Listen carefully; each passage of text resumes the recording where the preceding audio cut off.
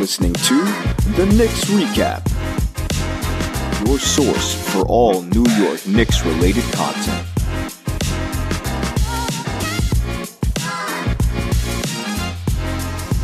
What's going on, everybody, and welcome to another episode of the Knicks Recap, your source for all New York Knicks-related content.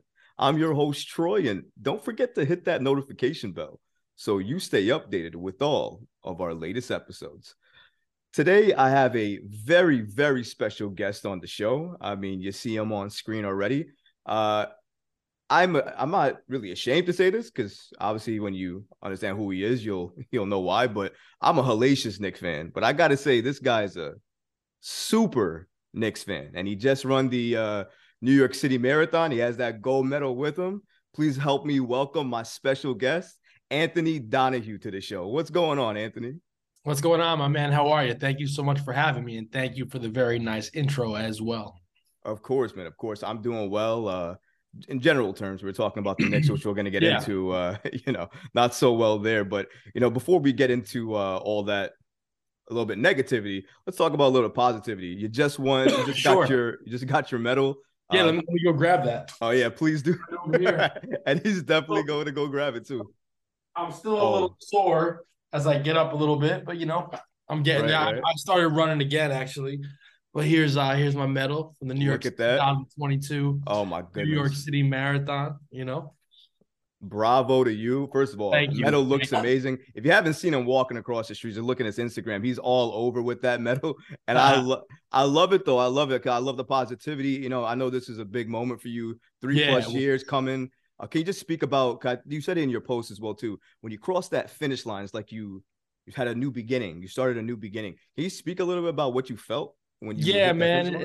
It's been a really tough 3 years of my life with I felt like life was going really smooth 3 years ago in the fall of 2019. And then one day my sister wakes me up in the middle of the night and she's having a stroke, and she was only 20 years old. And that stroke was caused by an untreatable brain cancer called glioblastoma. And, we fought it for about 9 months, and then she passed away on August 29, 2020. And then after she passed away, it was like I lost my whole world. Me and my sister wasn't your normal brother-sister relationship. I raised her basically like a single dad with, our mother having issues and her dad leaving when she was 1.5 years and never looking back. So it was her and I through everything. And then, she beat brain cancer when she was 12, and I was there every step of the way for that as well. So, after she passed away, thankfully, I don't do drugs. I don't drink, barely. All I did was eat, and ate a lot and ate very good.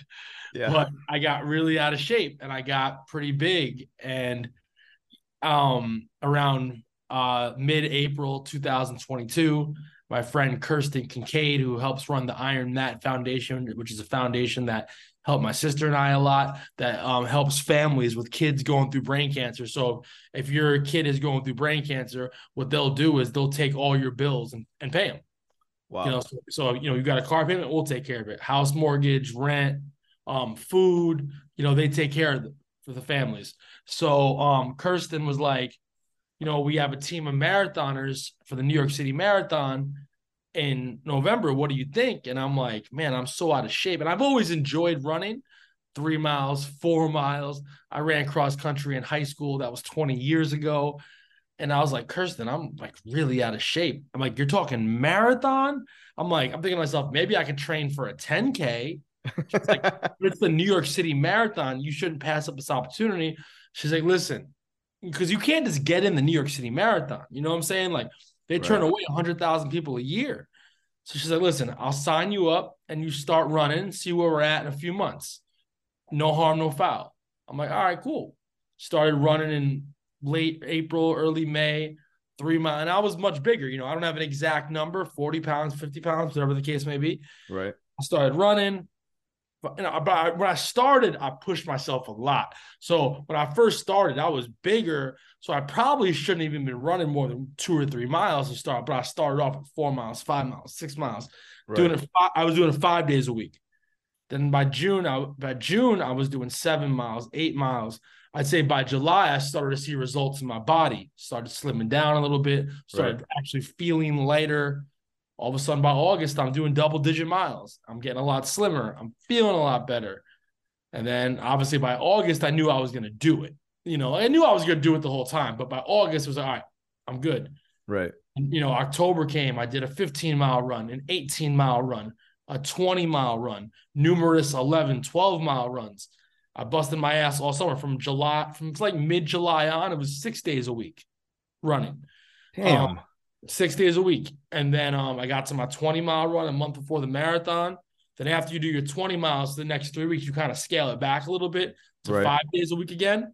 And you don't really go, you do like 6 miles, 7 miles. I did a 14-miler. The week of the marathon, I did a 10, a 6, 5, 3, some shit like that. Right. And race day came, and it turns out it's the hottest New York City marathon ever. And it's my first. And not only is it hot, it was that classic New York City humidity. Yep. Yeah. Where you could cut it with a pair of scissors. And, I hydrated. I drank a ton of water. Man, I was drinking a ton of water all summer, but I drank a ton of water those 3 or 4 days leading up to the race. I'm talking 200 to 300 gallons a day.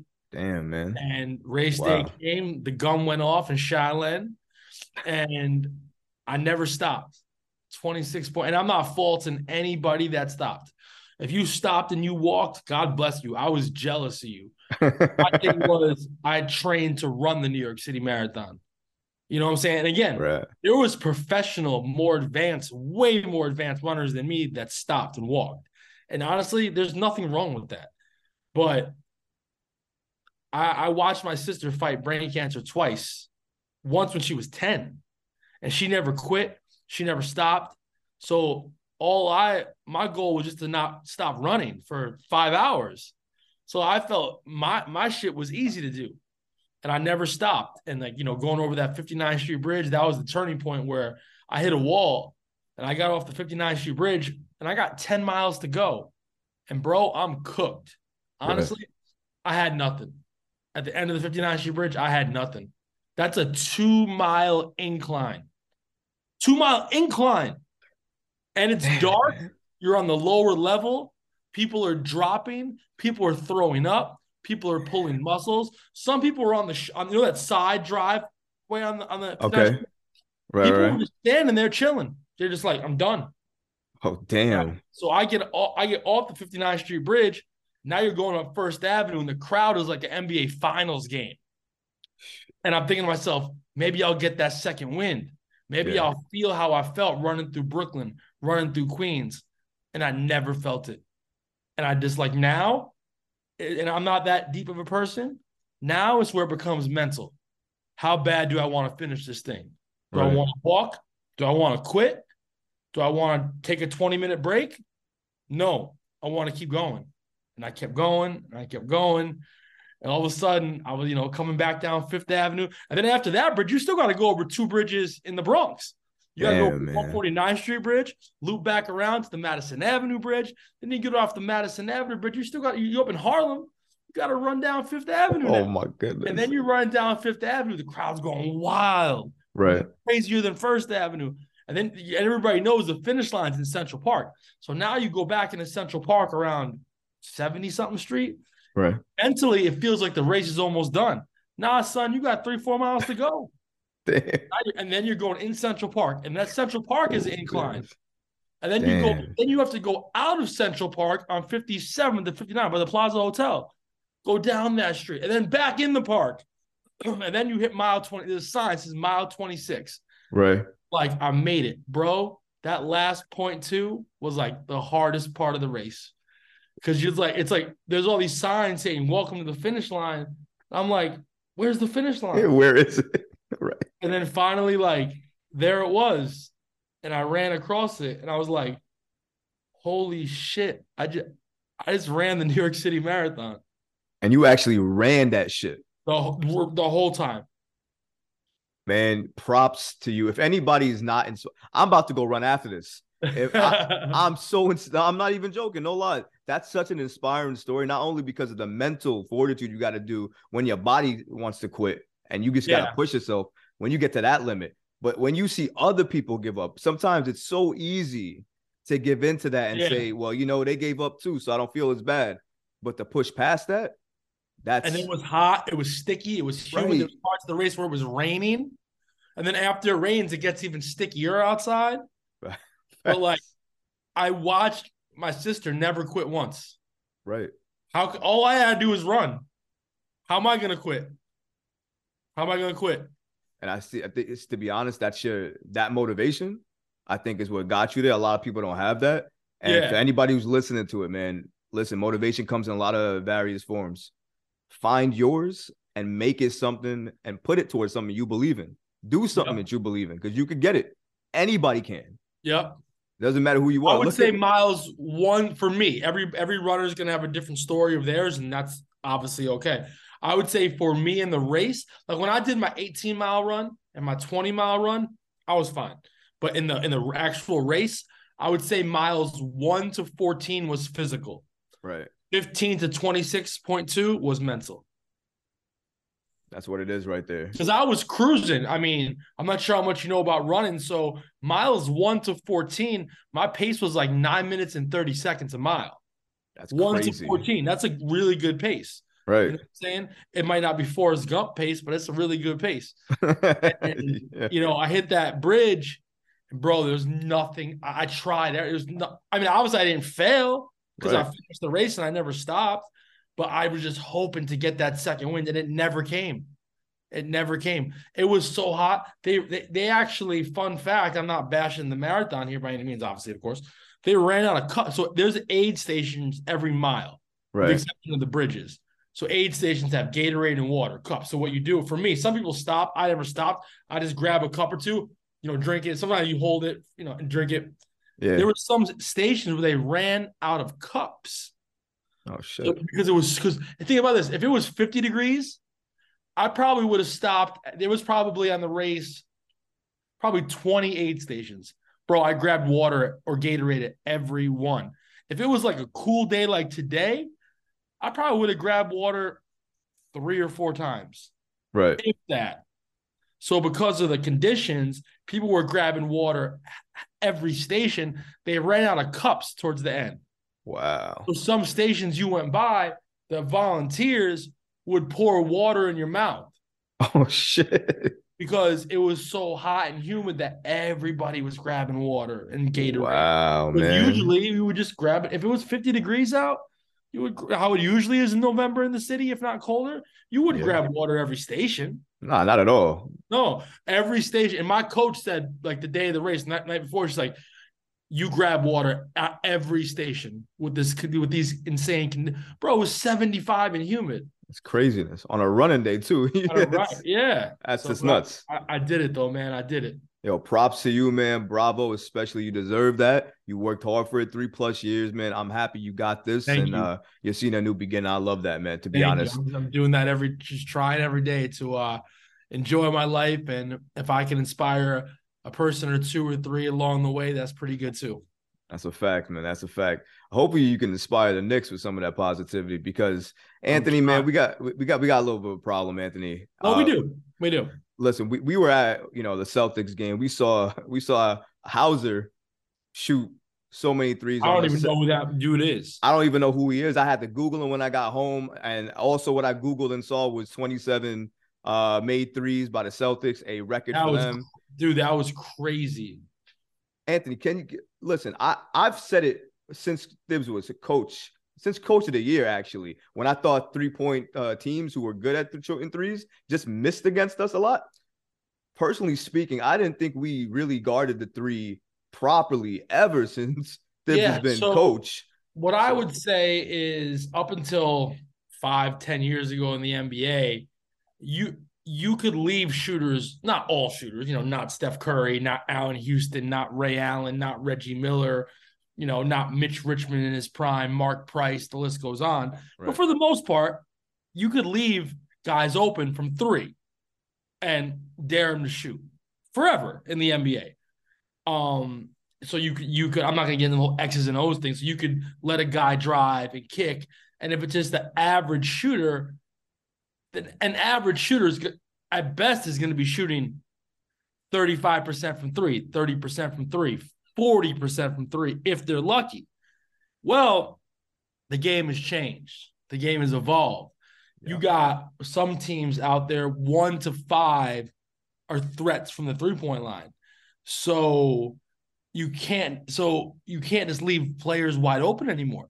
So when I'm watching the Knicks OKC game at Madison Square Garden on Sunday, when I'm watching the Knicks Celtics game at Madison Square Garden last Saturday, so you know when a player drives to the basket and they miss a layup and you're like, oh my God, I can't believe they missed that. That's how I felt during the OKC game. That's how I felt during the Celtics game when they missed a three-pointer. Like, that's wild to me. And obviously Tom Thibodeau knows more basketball than I do, but at some point you have to change something. And I like Tibbs. I love Tibbs. I'm a fan of Tibbs. He's a Van Gundy guy. And I watched Van Gundy closely as a kid, and he changed things here and there. And Jeff was a stubborn coach. He would try new things. He would sometimes put Sprewell and Houston together in the backcourt. Didn't really work that great. Didn't have a great ball handle, but he tried new things. Sometimes he would try Marcus Camby next to Patrick. Sometimes that wasn't great. Sometimes it was. Point is, he tried. And Tibbs doesn't really do that at all, and it's getting very frustrating. And obviously, if you see something's not working, you have to try something different. And I'm not going to come on here and say I know all the answers. I don't. Nobody does.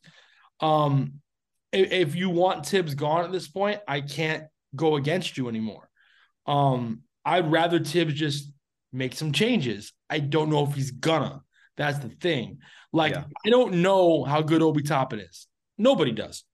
I don't know if Obi Toppin is a poor man's Amari Stoudemire. I don't know if he's better than Amari Stoudemire. Maybe he's better than Kevin Garnett. I'm kidding. You know what I'm saying? But we don't know. We don't know. Me personally, I think he's very good.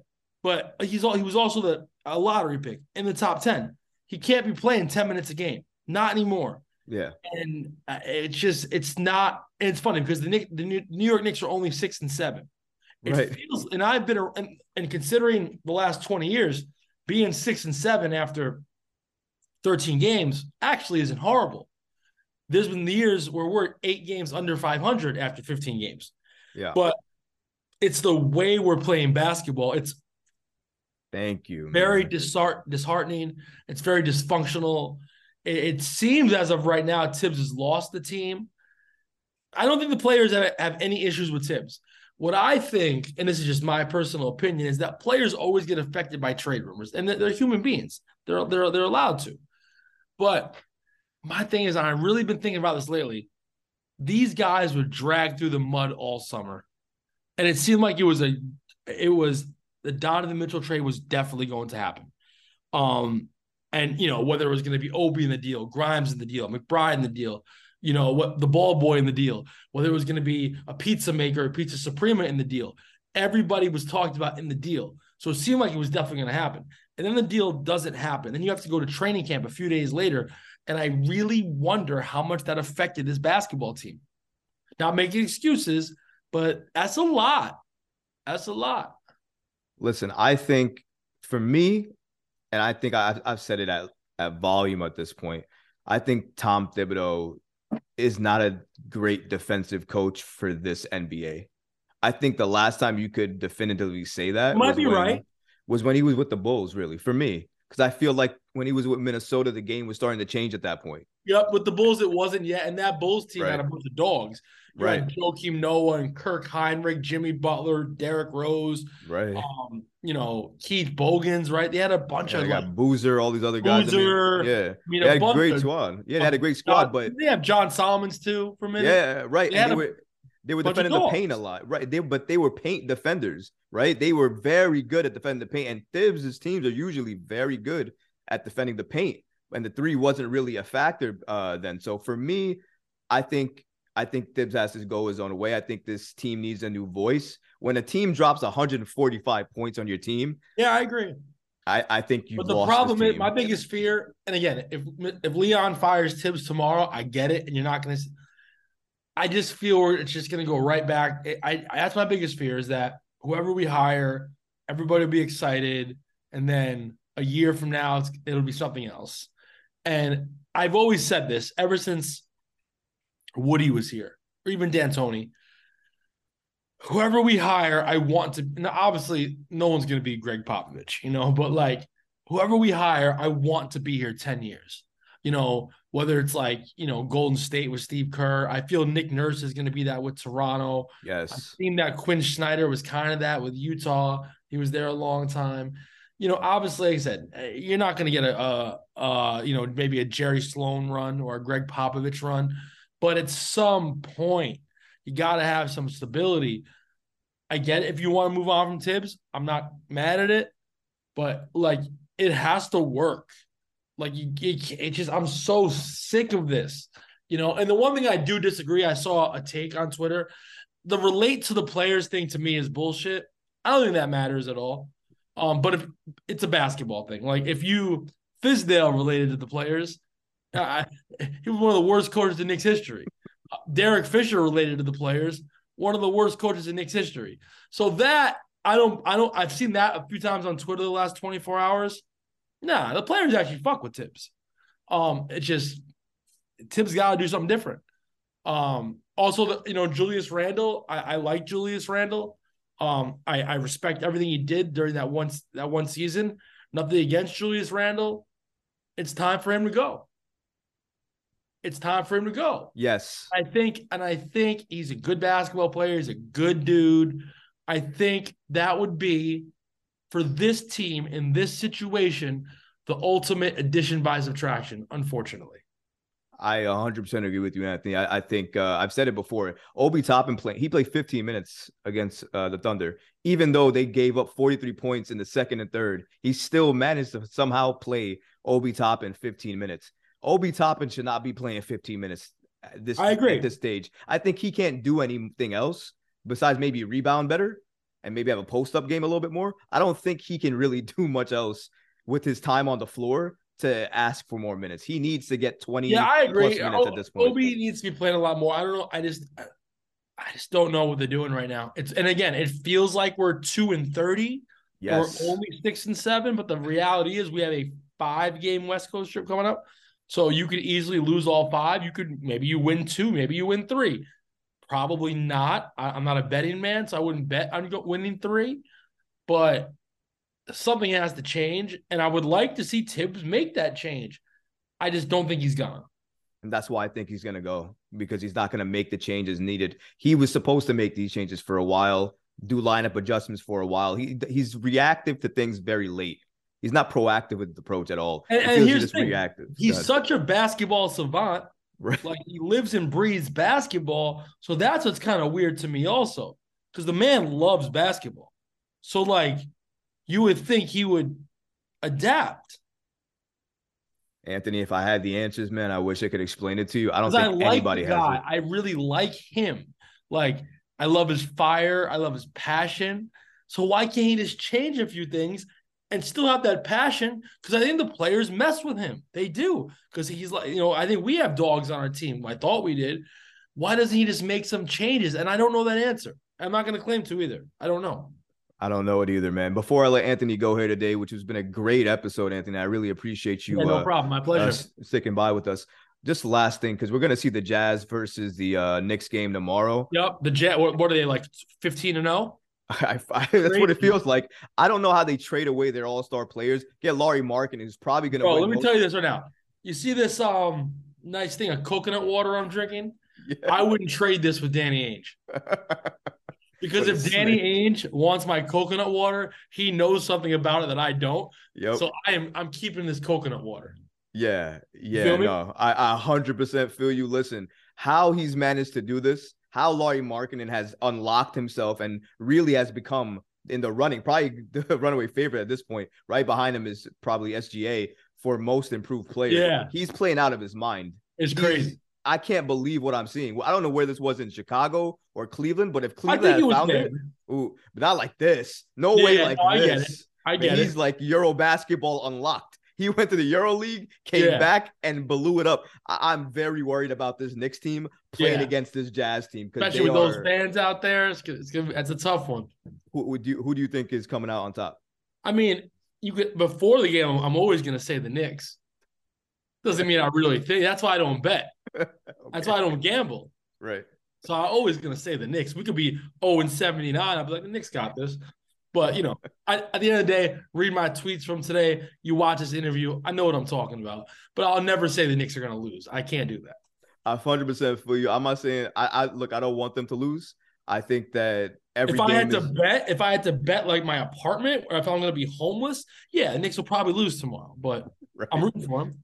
I'm always going to be rooting for the Knicks. You know, obviously orange and blue all day. But if we're talking about team talent and chemistry wise right now, the Jazz look like they got that all locked down. I don't know how. And the Knicks can't seem to find it. So it's going to be tough. It's going to be a tough game. I hope the Knicks can pull out a victory. I want them to. It's going to be, like you said, it's going to be a really tough road trip coming up. We have Denver, the Warriors, and Phoenix coming up after the Utah game. Yeah. It's going to be one of the toughest schedules that we're going to face. So I hope we can come out through it.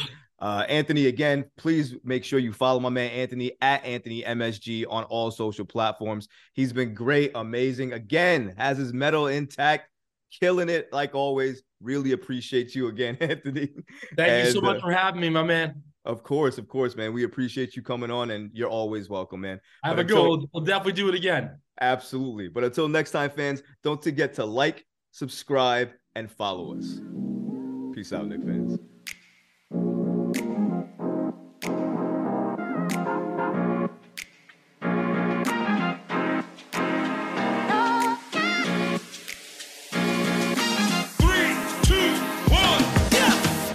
Listen to new episodes of The Knicks Recap, streaming every Friday.